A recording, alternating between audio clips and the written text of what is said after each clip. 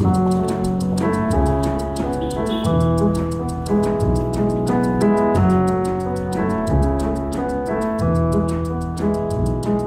everyone, and welcome to Everyday Sublime. This is your host, Josh Summers, and it's a pleasure to have you here today. This podcast endeavors in many ways to explore and reveal the sublime, that is the luminous beauty of life within the everyday. And the tools that I reflect on involve how yin yoga in particular, and qigong, and meditation are ways of cultivating and purifying a perception of the sublime. So today's episode is a talk that I gave in a series of talks about the development of a particular form of meditation known as Shamatha Vipassana. Sometimes these are seen as two different kinds of meditation, where you practice one for a while and then shift to the other. I should say these are found in early Buddhism. But I prefer to see them as two sides of the same coin. That shamatha, which refers to calm abiding or tranquility or a stillness of presence, that this arises as we can really look more closely at our moment-to-moment experience, which is the essence of Vipassana. So, in other words, as we calm down, the more we'll see, just as a body of water, say a pond, when it becomes quieter, calmer, and still, or more still, the surface of the water is capable of reflecting and holding more. So that's the idea between shamatha and vipassana. How do we promote a calming presence to be awake and aware of ordinary moment-to-moment experience?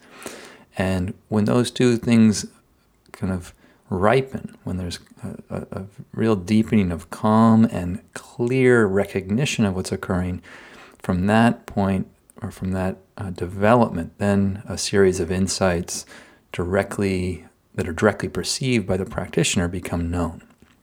And I'll be speaking about those insights in future talks. But in this talk, which is the Key to Stillness Part 2, I am really trying to set up the right amount or an approach to the effort we bring to meditation. Because normally when people come to meditation, they're trying to change their experience or trying to optimize their experience or trying to get into a better experience.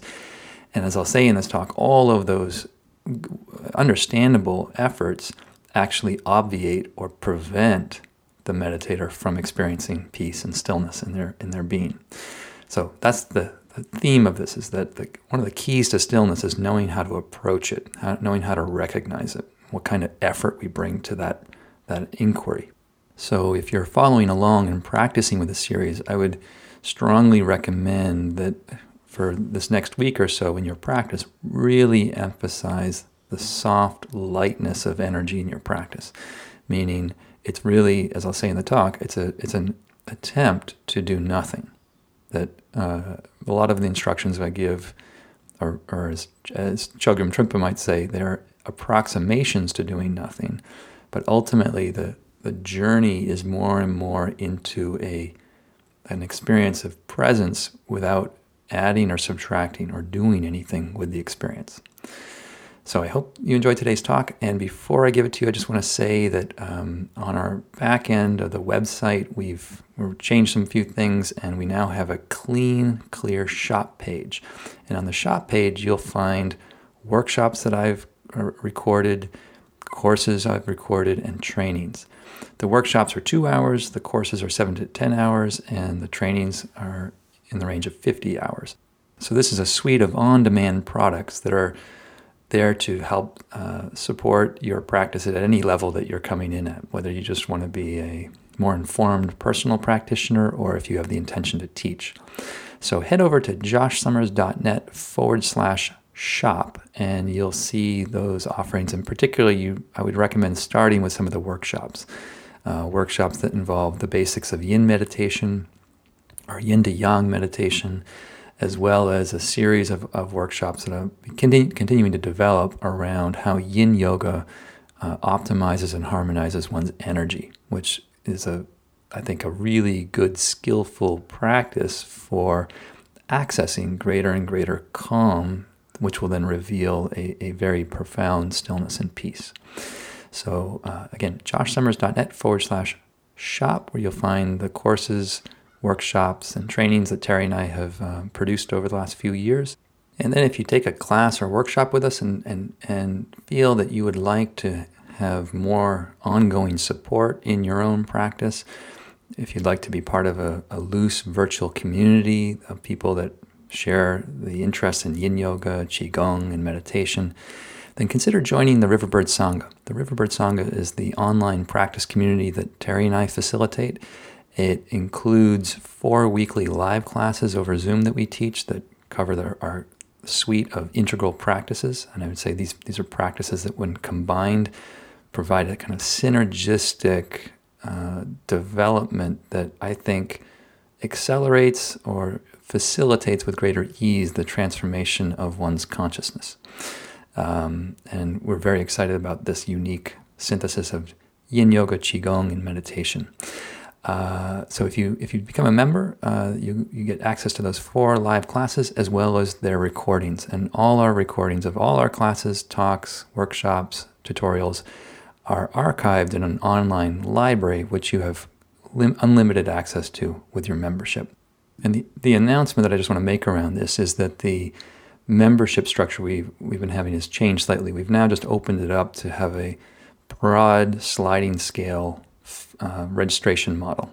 So you can become a member from anywhere from $5 a month to $99 a month. And we just encourage people to select a means that works for them, or select a fee that works within their means, I should say. And we hope this accessibility makes anyone that's interested in participating with us, we remove the barrier of financial constraint. So we've had recent members join from the podcast audience, and it's really great to connect with you people from Australia and Europe and various parts of North America. It's a really kind of loose confederacy of international yin yoga meditators, and we're having a great time learning and sharing these practices with everybody. So if you're interested in participating, check out joshsummers.net/Sangha. You'll see all the information there. And without further ado, I now bring you today's talk, The Key to Stillness, Part 2.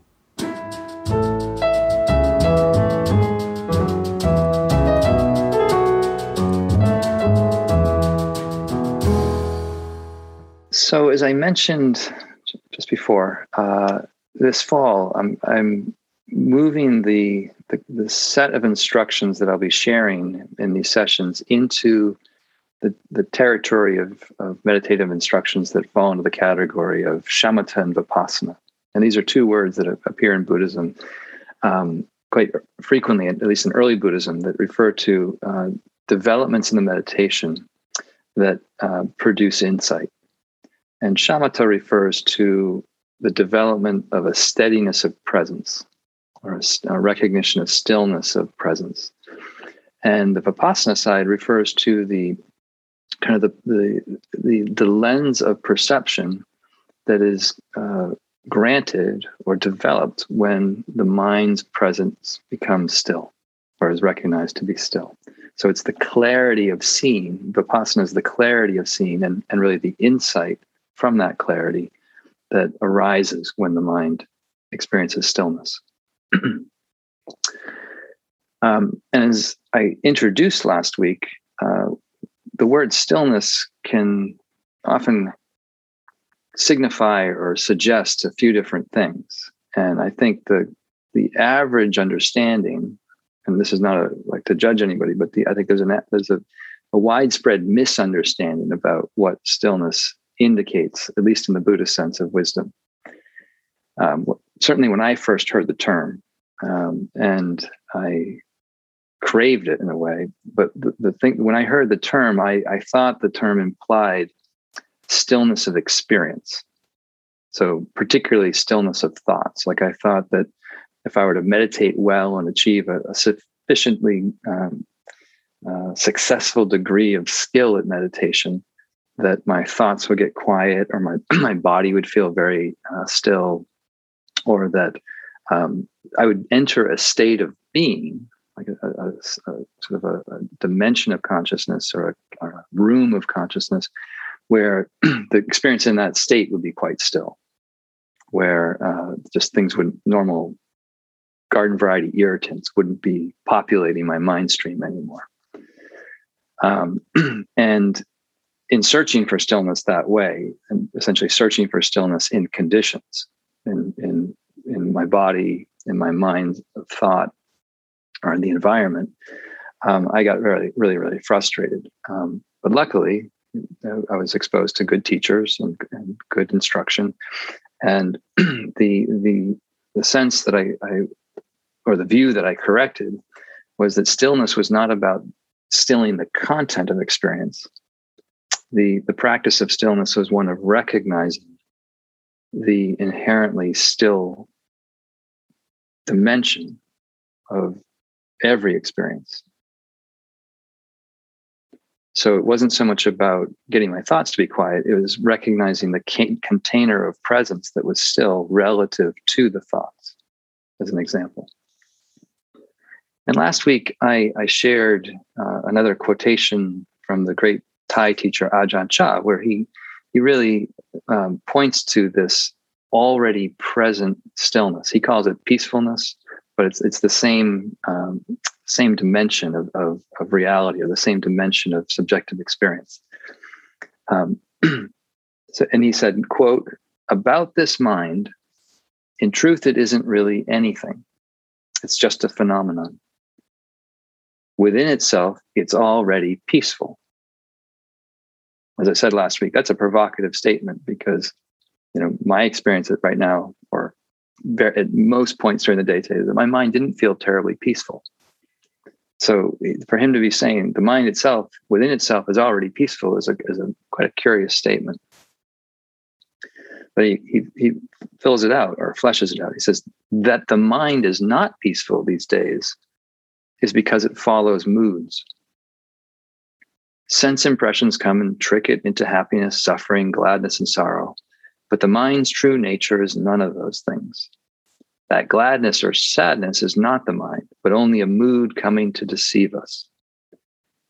The untrained mind gets lost and follows these things. It forgets itself. And then we think it is we who are upset or at ease or whatever. But really, the mind of ours, this mind of ours, is already unmoving and peaceful.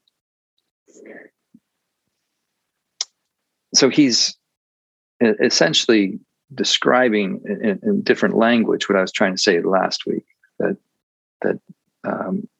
the original mind, the peaceful mind, the stillness of the mind is not recognized or forgotten when there's a habit of flowing with or getting lost in sense impressions. So there tends to be then a view in kind of meditative culture that to not get lost, you have to try really hard to stabilize yourself.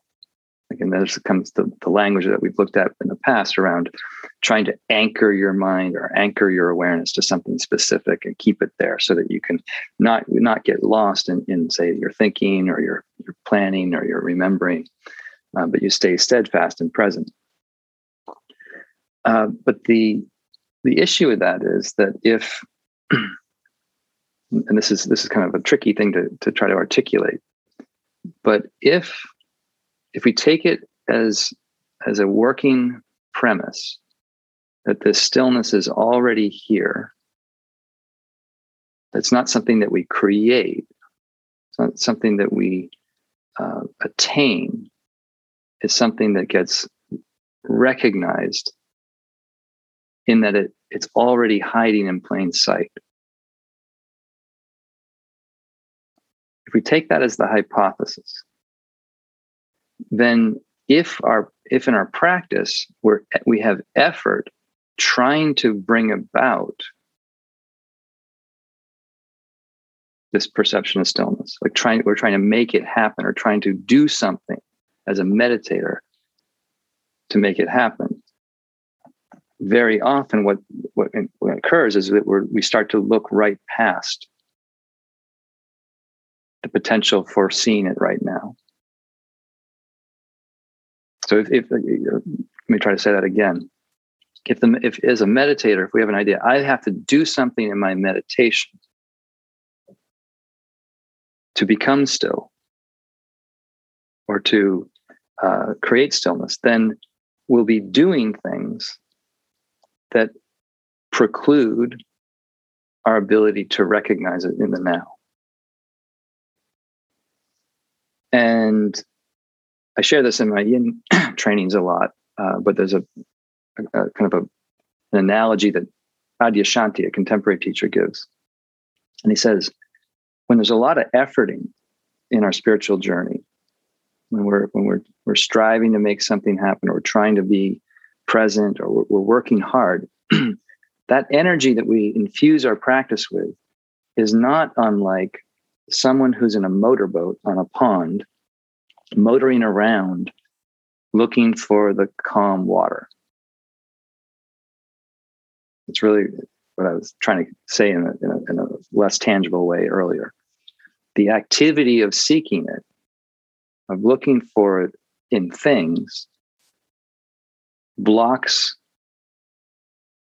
the recognition of it already here. So as Adya would say, when you sort of start to feel the implications of trying in the meditation, of striving to create something or to get somewhere, the insight comes, coming back to the analogy of the boat and creating all the waves and the wake in the water.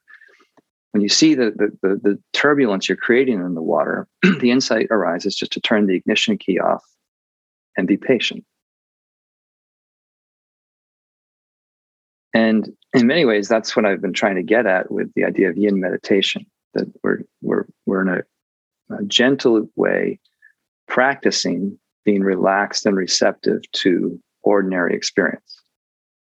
And really, I include in that the totality of ordinary experience. So that includes cloudy mind states, focused mind states, sleepy mind states, bright and alert mind states. I try to emphasize relaxed receptivity, so we start to dial down the effort volume in our practice and move in the direction of what we could call effortless effort, or a kind of relaxed presence without doing. And when I was thinking about this theme of what sort of effort or what kind of energy do we want to activate or act upon in our meditation, I was reminded of another passage from a different teacher in a different tradition. This is from a Tibetan teacher named Chogyam Trungpa. And in his book called The Myth of Freedom, he says something similar. He says, meditation is not a matter of trying to achieve ecstasy or spiritual bliss or tranquility. The key word there is meditation is not a matter of trying to achieve. That's the important piece.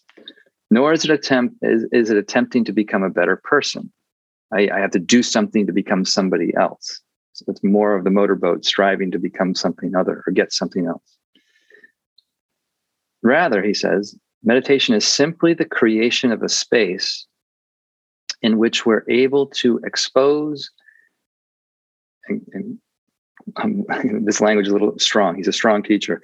He says, in which we're able to expose and undo our neurotic games, our self-deceptions, our hidden fears and hopes. Might sum all that up with the neurotic games, the self-deceptions and hidden fears and hopes is kind of our habitual reactive patterns that get activated in our life. So he says, we provide space through the simple discipline of doing nothing. The simple discipline of doing nothing. Then he says, actually doing nothing is very difficult. Doing nothing is very difficult. At first, we must begin by approximating doing nothing, and gradually our practice will develop. I had to laugh because I read this book years before I kind of started to fashion this idea of yin meditation and yang meditation. But I realized that in hindsight, it was probably good that I named yin meditation, because to call it more directly, approximating doing nothing meditation probably wouldn't be a very popular title. Come sign up for a workshop, approximating doing meditation workshop. But he's articulating that to actually sit and quote unquote do nothing is not so easy. And the games, the neurotic games, the activities in the mind are the in some ways the movement of seeking something in the world of experience. And that's a very broad, general blanket statement. But a lot of times when we're thinking, we're trying to figure out how to secure, how to improve, how to adapt, how to clean out, how to cull, how to do all sorts of things within the world of experience. And so we let all that kind of unfold or unfurl with the intention of just letting it be.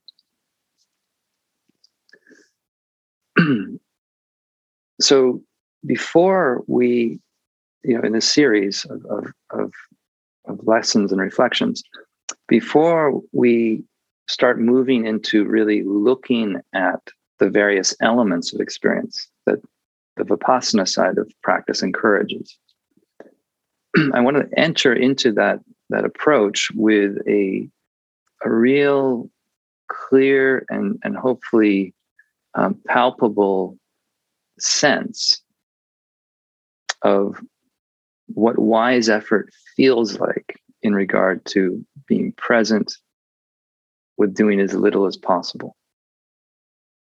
And within that, my hope is that I can point you with a few suggestions to how to start to intuit, to perceive directly or sense directly a field of stillness or a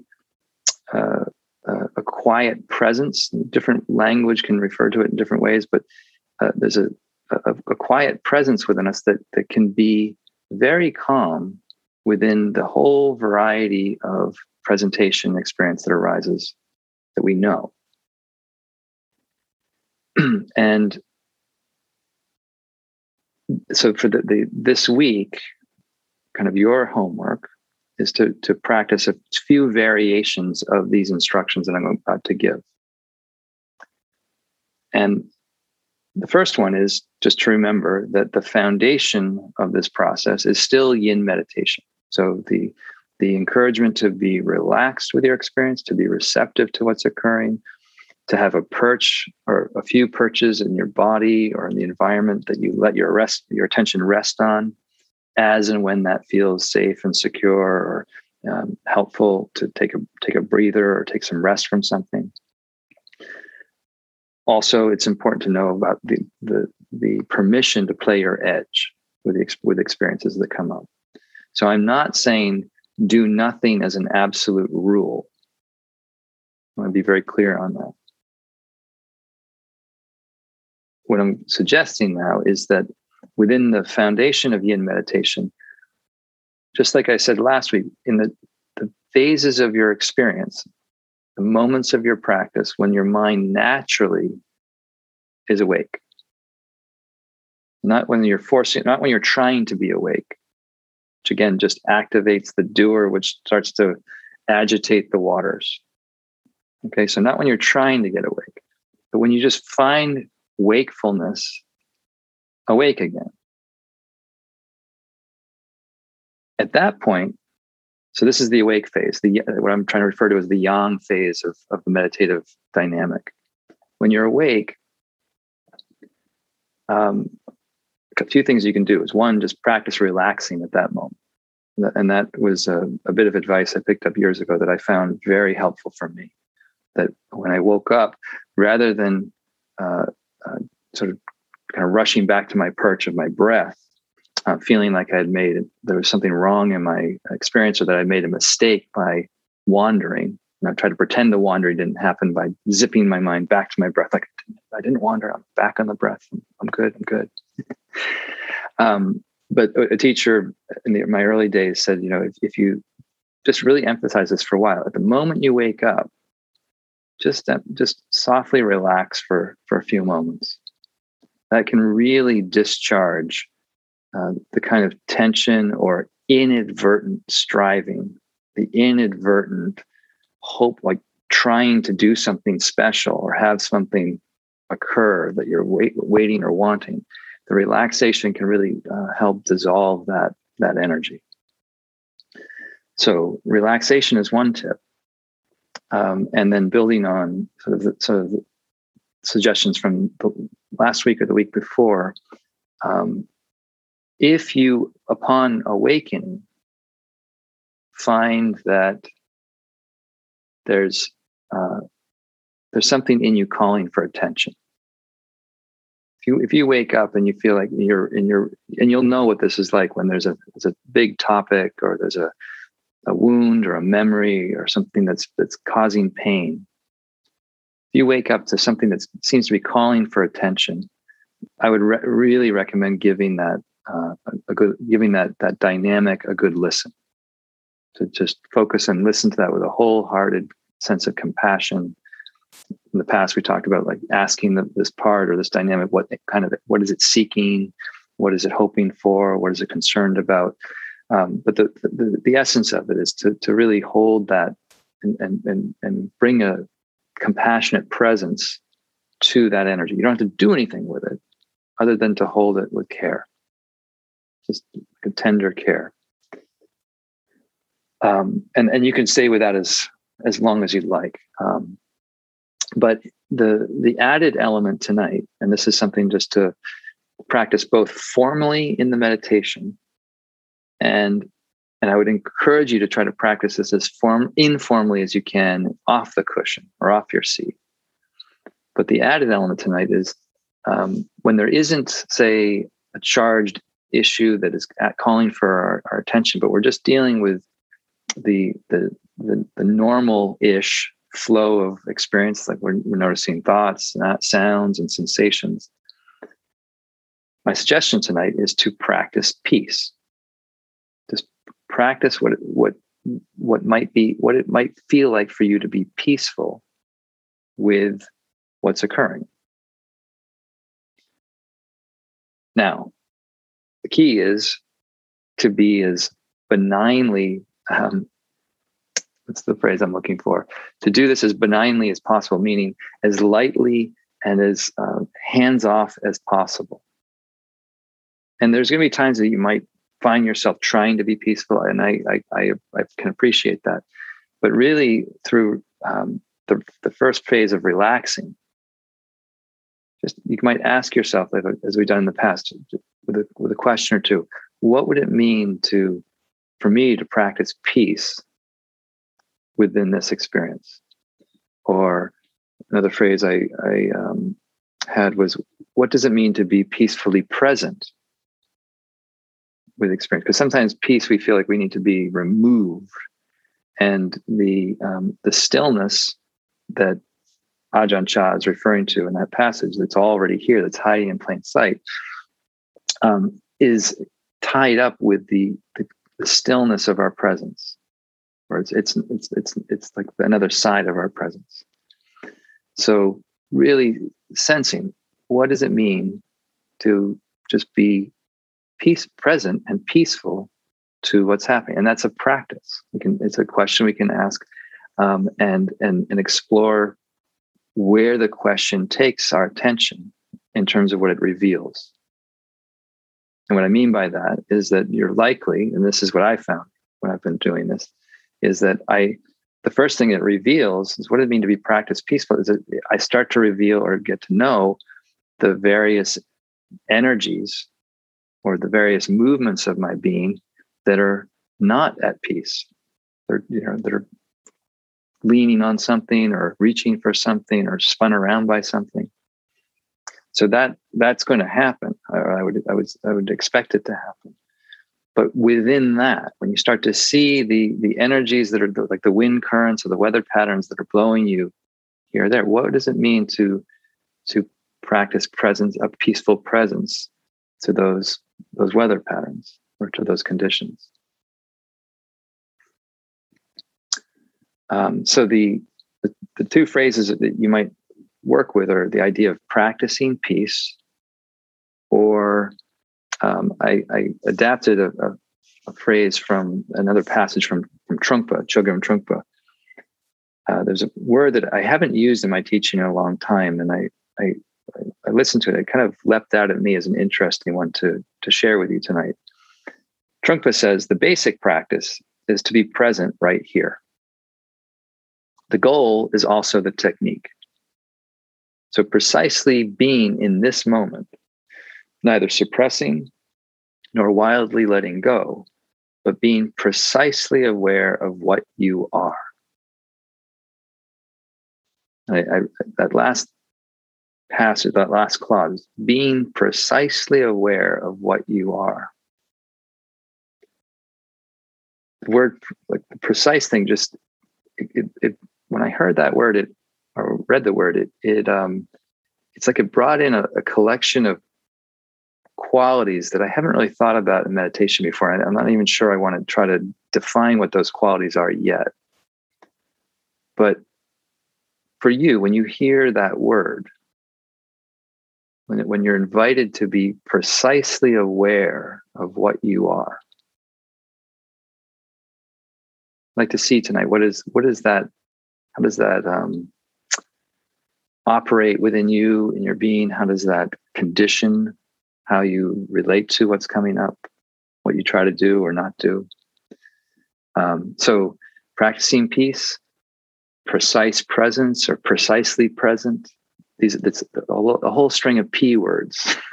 If you want to, you could be precisely peaceful or presently peaceful. You can play with and juxtapose any of them against each other.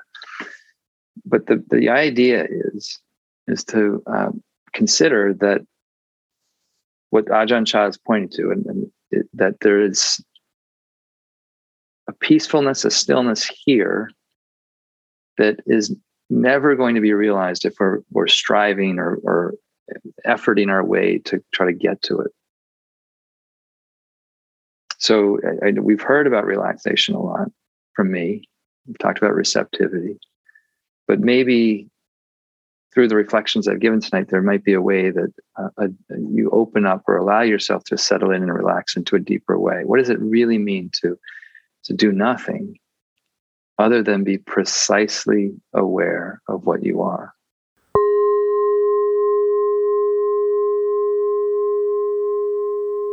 Okay, I hope you enjoyed today's talk. I hope it provides some good reflection and support for your practice. And mostly, I hope it starts to point you into a direct experience of your own stillness and peace.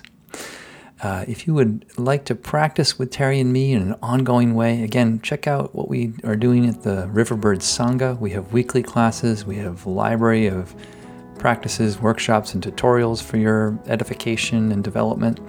And we'd love to have you join us. So you can go over to joshsummers.net/Sangha, SANGHA, for all the information there.